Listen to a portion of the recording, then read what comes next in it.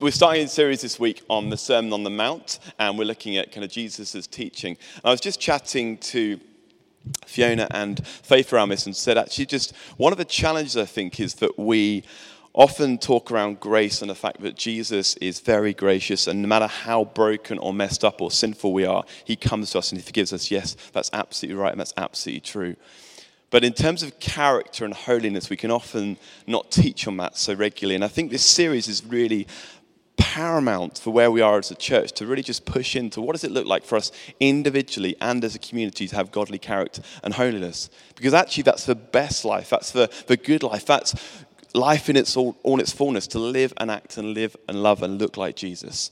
So that's what we're going after with the new series on the Sermon on the Mount. And really what I want to say is that it's about how we follow Jesus, about how we behave and imitate Jesus, and how we model our lives on him, how we relate to him. Ultimately, everything we do as Christians starts and finishes with him. A relationship because of what he's done by living and dying and rising again for each and every one of us. And because we relate to him and we model our lives on him and build our lives on Jesus, we love each other better. We love this city better. We invest in this city in a Jesus way. So the reason we're going through this is because we want to model our lives on Jesus so that we have the life we're called to live, but also so that we love one another and love this city in the way we're called to do. So we're going to start with turning to Matthew 5. It'll be on the screen, but if you've got a Bible, feel free to grab it. Matthew 5, we're looking at. Now when Jesus saw the crowds, he went up on a mountainside and sat down. His disciples came to him and he said, and began to teach them. Blessed are the poor in spirit, for theirs is the kingdom of heaven. Blessed are those who mourn, for they will be comforted. Blessed are the meek, for they will inherit the earth. Blessed are those who hunger and thirst for righteousness, for they will be filled. Blessed are the merciful, for they will be shown mercy. Blessed are the pure in heart, for they will see God. Blessed are the peacemakers, for they will be called children of God. Blessed are those who are persecuted because of righteousness, for theirs is the kingdom of heaven. So it's actually, I would say, quite a complex passage, really. And I think there's two dangers. There's the danger that we look at it and think, what does this mean? I can't even open this up. It's so complicated. It's so far removed from where I find myself. And it's language that perhaps we don't use today, so therefore we can almost ignore it. The other danger, I guess, is that we look at it and misinterpret it. But all I want to do in the next few minutes is just unpack some key themes that I think are absolutely of paramount importance to us as a church in this season. And what we see in this passage is that we're called to be blessed. Each of these instructions, each of these teachings of Jesus basically translates to say, congratulations, this is yours. Congratulations, this blessing is for you. This good news, this wonderful news is for you. This Jesus life, this best life is available for you. It's not just good advice. It is good advice. It's good teaching, but it's way more than that. It's how can we have the best life, a life we're called to live. It's called to give us joy and goodness. It's called to allow us to have the life that we're created to live.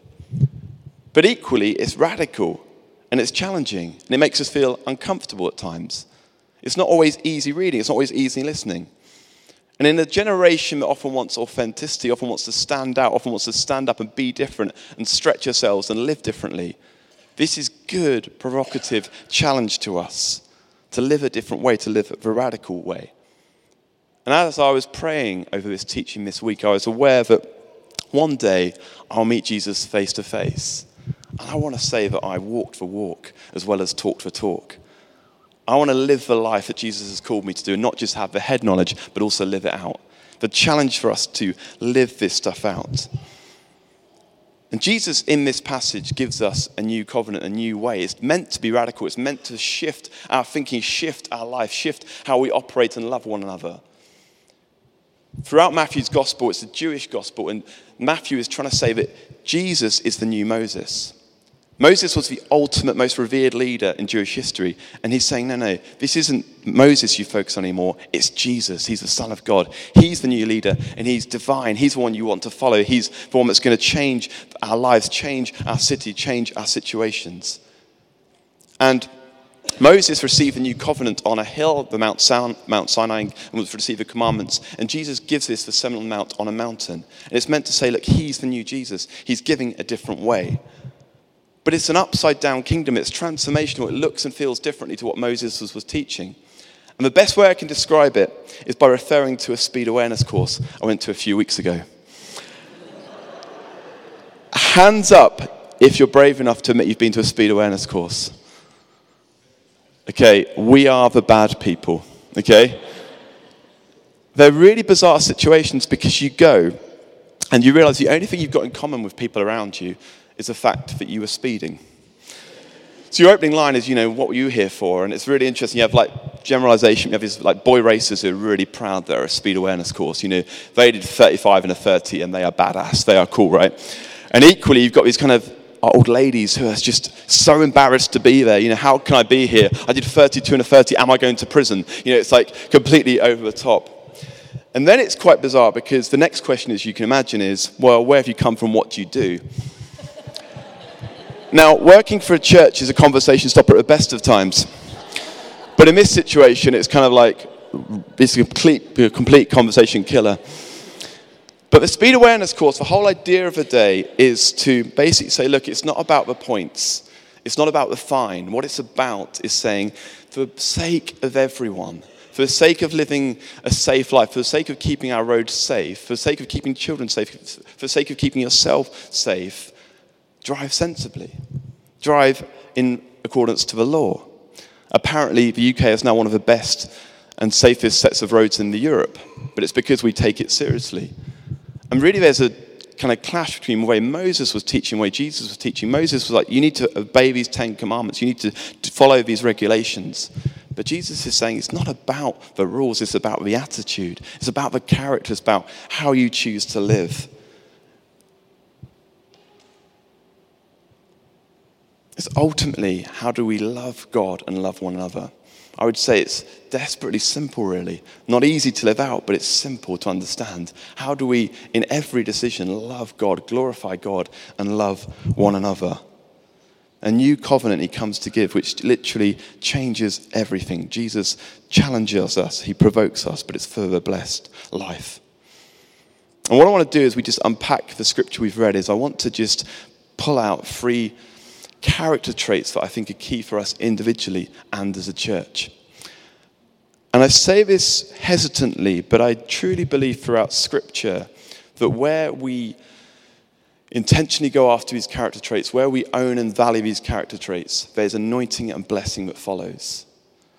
Throughout Scripture, where we go after this stuff and we see people own this stuff, there's anointing and blessing that follows. And I truly believe in this season that if we want to allow God to stretch us and bless us and anoint us more for what's ahead, then it's about owning and responding to this stuff. Jesus, in the passage we've read, has just been in the wilderness. In the wilderness, the devil tempts him in 3 different ways. And these values completely just counter it and say, look, this is the Jesus way. This is how you've been tempted, but this is how I respond as Jesus. This is how we respond as children of a living God. So I want to just focus on 3 things this morning that I believe are just certain character traits, certain behaviors, certain attitudes, certain just lifestyles that Jesus promotes that want the kind of character traits that he wants us to embody in our lives. And the first one I want to look at in terms of the Jesus way is humility. The foundational verse in this passage is those who are poor in spirit. I wasn't going to share this morning, but I feel it's right to. Is this morning once again I got up and got ready for coming to church, and I was really quite sick in the shower.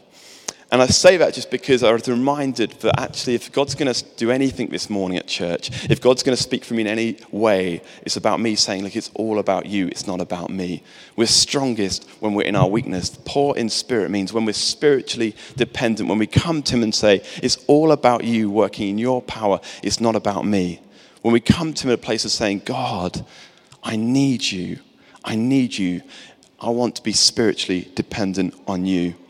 It speaks to a culture where the rich were living wealthy and hedonistic lives and were trying to get advanced by affluence and by material things. The Pharisees were trying to do it through religiosity and by obeying the rules.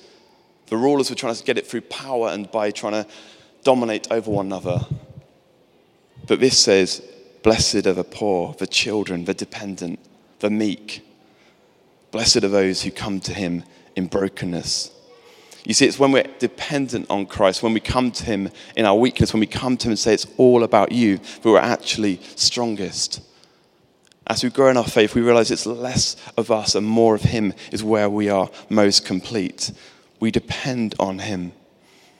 You see, brokenness in this passage and in Scripture is the superstructure. We come to him as we meet Jesus, perhaps even for the first time today, and say, Jesus, it's because of your grace. It's because of what you did on the cross, because you lived, died, and rose again, that I can have a relationship with you. Thank you that this sinful man, this broken man, this idiot can have a relationship with the eternal living God. But equally, the more we relate to God, the more we get to know him, we realize that it's all about him. We have nothing spiritual without him. We are dependent and strongest when we lean into him.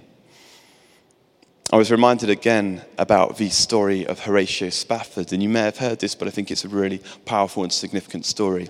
In the 18th century, so it was the 19th century, a wealthy landowner called Horatio Spafford had huge amounts of real estate, very wealthy man, and had 6 children in the outskirts of Chicago. And he also knew a minister called D.L. Moody, who was a famous evangelist in that time, very well known throughout the world. And tragically, tragically, 2 of his children were killed, and obviously a very difficult time for the family. And at the same time, the business that was hugely successful almost collapsed overnight. And they lost lots of land, they lost lots of money, lots of income, and they lost 2 of their children and huge amounts of wealth overnight. The family was in a real state of disrepair. So D.L. Moody said to him, well, why don't you come to one of my crusades to England? They need it. That was a joke. Okay, I'm English. And he said, why don't you come to one of my crusades? You can help share the good news, but you can also have a bit of a break. You've had a hard season, and this just gives you a chance to have some refreshment and a holiday. And they were just about to head off, and his business started to pick up again. So he told his wife and other 4 remaining daughters, said, you go on ahead, and I'll join you later, but I just want to look after the business interests back here in Chicago. So they went ahead in the boat, they went along, and tragically, all 4 of the daughters died, and the mother miraculously survived. She sent a telegram to him saying, saved alone. He found out that he'd lost all 6 of his children. And on a 6-week journey via boat, he got on the first boat to go meet his wife. He wrote the very famous song, It Is Well. It is well. No matter what life throws at me, it is well. That is what being poor in the spirit means. That is what being dependent means. That no matter what life throws at me, it is well because I'm in relationship with him. That is just such a depth of faith. I've really reflected in recent weeks how, as a church, what's important isn't the worship, the teaching, the communities. What's important is that God's presence is with us in everything. As we depend on him, as we lean into him, as we're on our knees, it's about his presence encountering us and working through us. To come to him in a place of humility, to come to Jesus and say, it's all about you. Humility doesn't mean thinking less of yourself. It's about thinking of yourself less. It's all about Jesus. In the New Testament, the term for leader is used just only 3 times. The term for servanthood is used over 100 times. We're called to serve. We're called to live a life of humility. In the Beatitudes that we read, it says, blessed are the meek, blessed are those who live in humility. If we want to live the Jesus way, if we want to know the anointing of God on our lives, the first thing we need to prayerfully consider is what it is to live a life of humility, a deeper humility within us, individually and together. The second thing I want to just emphasize in terms of just living the Jesus way is to be people of integrity. Holiness matters. Living a life that honors Jesus matters. Living a life where we try and be like Jesus matters. Billy Graham, the famous evangelist who died last year, said this: when wealth is lost, nothing is lost. When health is lost, something is lost. When character is lost, all is lost. Let me read that again. When wealth is lost, nothing is lost. When health is lost, something is lost. When character is lost, all is lost. I think that God takes care of our gifting, we take care of our character. God takes care of our anointing and our gifting, we take care of our character. And throughout the passage that we've read, there's a deliberate progression in verses 3 to 6. And it says that you come to him poor in spirit, and that, as we said, means you're dependent on him. It says that it's all about you. I come to you recognizing that I'm in need of just a relationship with you, Jesus.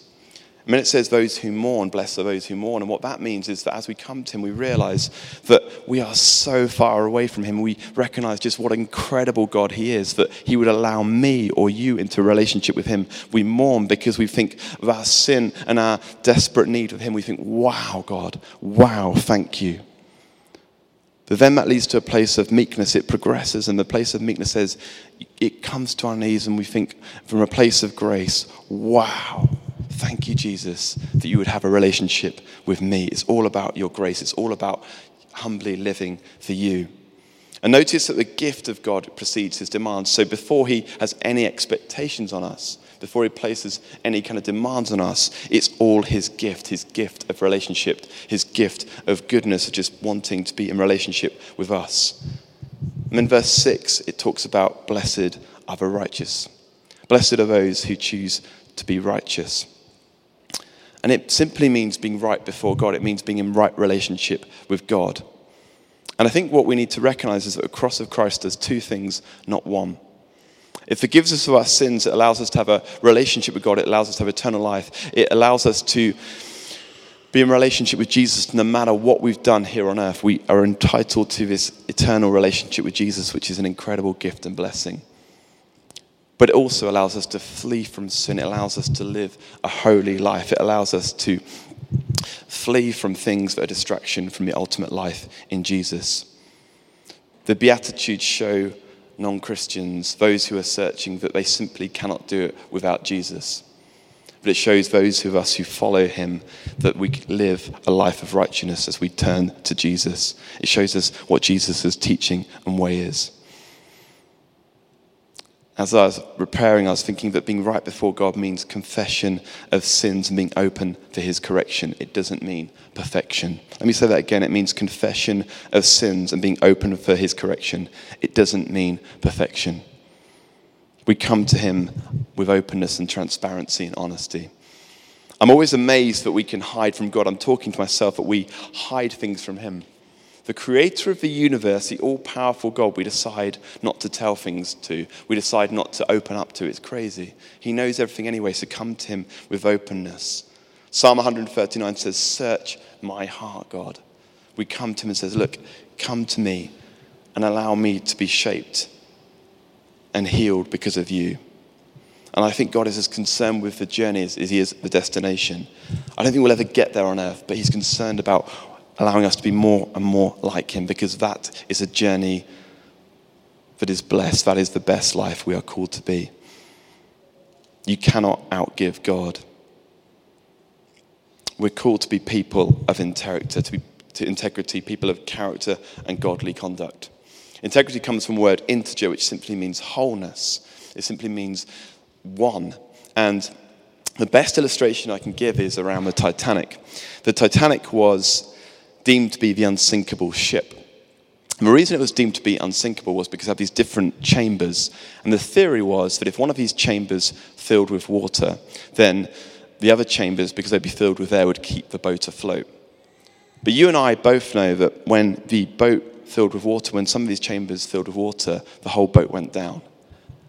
And if we try and compartmentalize our life and say, well, this is me on a Sunday, this is me with my friends, this is me with my work colleagues, this is me on a Friday night, this is me at Sunday school or whatever it is, then we're lacking integrity. We're called to be people of conduct and character who are open in every area of our lives before God. To daily say, God, search me. I'm not perfect, I'm a pardoned man. But equally, I come to you and I want to be more like you. I thank you for your incredible grace. But I want to be a person of integrity. I want to have good and godly conduct and character. We're called to humility, we're called to integrity, and finally we're called to generosity. Rick Warren, the author of Purpose Driven Life, has received millions for his books. It's still one of the number one bestsellers and has always given it to charity. And people have often said to him, why do you think God chose you to have that incredible gift of finances? And he said, well, what people don't realize is that I've had a 20-year track record of giving away in poverty. And what he says was, leading up to the sale of the book, him and his wife had a decision. Every year they were going to up their tithe from 10%, whether it's by 0.25%, by 5% if it was a good year. They receive a wage of a local pastor, and they upped it every year. They're now giving away over 90% of their salary. But because God has just blessed them and always provided for them, they've always just known abundant blessing and provision. And he says, I've got a 20-year track record of giving away in poverty, and that is why God allowed me to write this book. Because God was able to trust him with that finance. And it's not just about money. It's about living a life of generosity that favors one another, that prefers one another, that says, actually, I'm blessed when I bless others. I'm blessed when I prefer others. I'm blessed when I realize I'm made for community. I'm blessed when I realize that actually loving others is allowing me to be loved by God.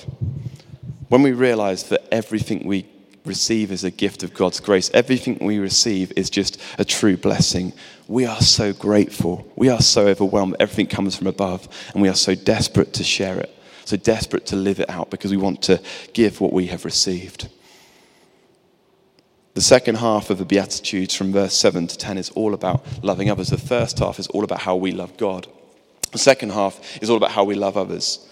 Verse 7, blessed are those who are merciful, those who have compassion for those in need. Blessed are those who have pure in heart. So we have a pure heart of love and respect for one another. Blessed are the peacemakers who are hands and feet of Jesus. We are his peace embodied. And blessed are those who are persecuted. And it's strange to have this at the end. How can we be blessed when we're persecuted? But it's because we cannot outgive God. When we suffer, we become like Jesus. For those of us who follow Jesus, there will be suffering, there will be hardship, because we live for a different kingdom, we live for a different purpose. But to selflessly live for one another, to selflessly say, it's all about others. I will go wherever you want me to go. I'll be who you ever want me to be. I'll do whatever you want me to do, whatever the cost, because I want to share this good news, is when we're blessed. When we look at Paul in the New Testament, I'm always blown away by the fact that he was imprisoned. He was escaping death time and time again. He had a whole number of things thrown at him. His life was horrendously hard, probably more persecution than any of us will experience. Yet he was full of worship, he was full of joy because it was for a greater purpose. We're called to be generous and loving to others. Adele and I live in an area of Edinburgh, and we've got to know some people locally. And I'm ashamed to say, recently I was praying for something. I said, God, help me not to know too much pain, because it's hard. And anyone who's engaged with it, which I'm sure almost all of you have, you realize that when you start to engage pain and start to engage difficult lives, it's hard because there's only so much that you feel like you can take.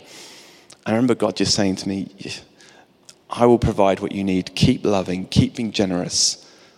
There's no other way than the Jesus way, which is embracing the pain and challenge. Keep giving away what you've got. The American pastor, Francis Chan, talked about the fact that when he was leading his church in California, he had a guy who became a Christian. And it was an incredible story because he was a gang leader, he was doing some horrendous stuff, and he became a Christian. And real kind of zero to hero story, and he got baptized. It was really exciting for the church. And after a while, he noticed he hadn't been at church, and he went to his guy and said, look, I haven't noticed you at church. Where have you been? And the guy said to me, Francis, when I joined my gang, they gave everything for me.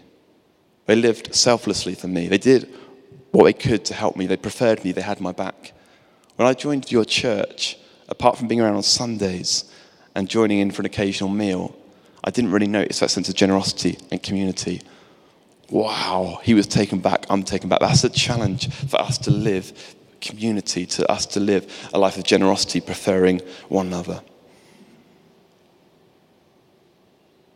I hope I haven't been too much stick this morning. I hope there's been some carrot. But this is the life we're called to live, the blessed life, the best life. When we choose to say, actually, Jesus, it's all about you. When I choose to live a life of humility, integrity, and generosity, we know that we can't outgive God. We know that he wants to provide for us, to bless us, to encourage us, to equip us. Imagine what it looks like for us individually and as a church as we step into this. Imagine the anointing and blessing as we prefer one another, as we live lives of integrity and humility, as we step into this more than we've done before. What does it look like for me? What does it look like for us to own this stuff? I was chatting to someone recently who knows Mike Pilavachi, and some of you will have heard of him, but he's done incredible things. They've had festivals every year in England and Scotland for the last 27 years. And they often have 35,000 people at these festivals. And I said to this guy, I said, what is it about Mike? What can we learn? Like, God's using him in such phenomenal ways. They often see 2,000-3,000 young people become to know Jesus at their festivals. What is it we can learn?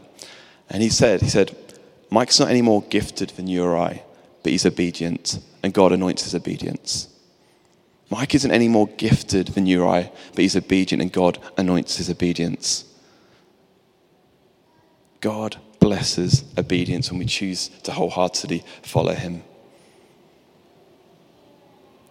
I mention him almost every time I speak, but Jim Graham was a guy from Scotland who was our church leader back in England, and he did phenomenal things in terms of influencing me and investing in me. And one of the things I always think about Jim was he was one of those gentle and quiet and calm people you'll ever met. But within him there was real humility, integrity and generosity. And boy, was there an authority. Because the authority and the anointing comes from obedience. Why don't we stand as we close?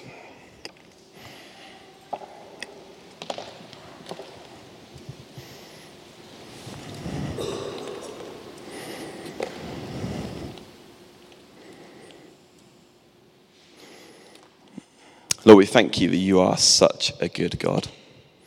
I pray that we'd be reminded once again of the peace and joy and grace that you provide for those who follow you. We thank you that you allow us to have a relationship with you no matter how broken or messed up we feel. We thank you that you are good. And I pray this morning that we would know where you're nudging us, where you're prompting us to look and act and live and love more like you. What I said this morning that's unhelpful or perhaps even not true, I pray that we'd just forget. But what is your word for us individually and collectively this morning? I pray that we would carry and own. And I pray that it'll lead us to a place of worship and thankfulness. I pray that we'd be individuals in a church known for our godly character and conduct, Lord. Help us daily just to say, Lord, what does it mean for me to look and live and behave more like you? Amen.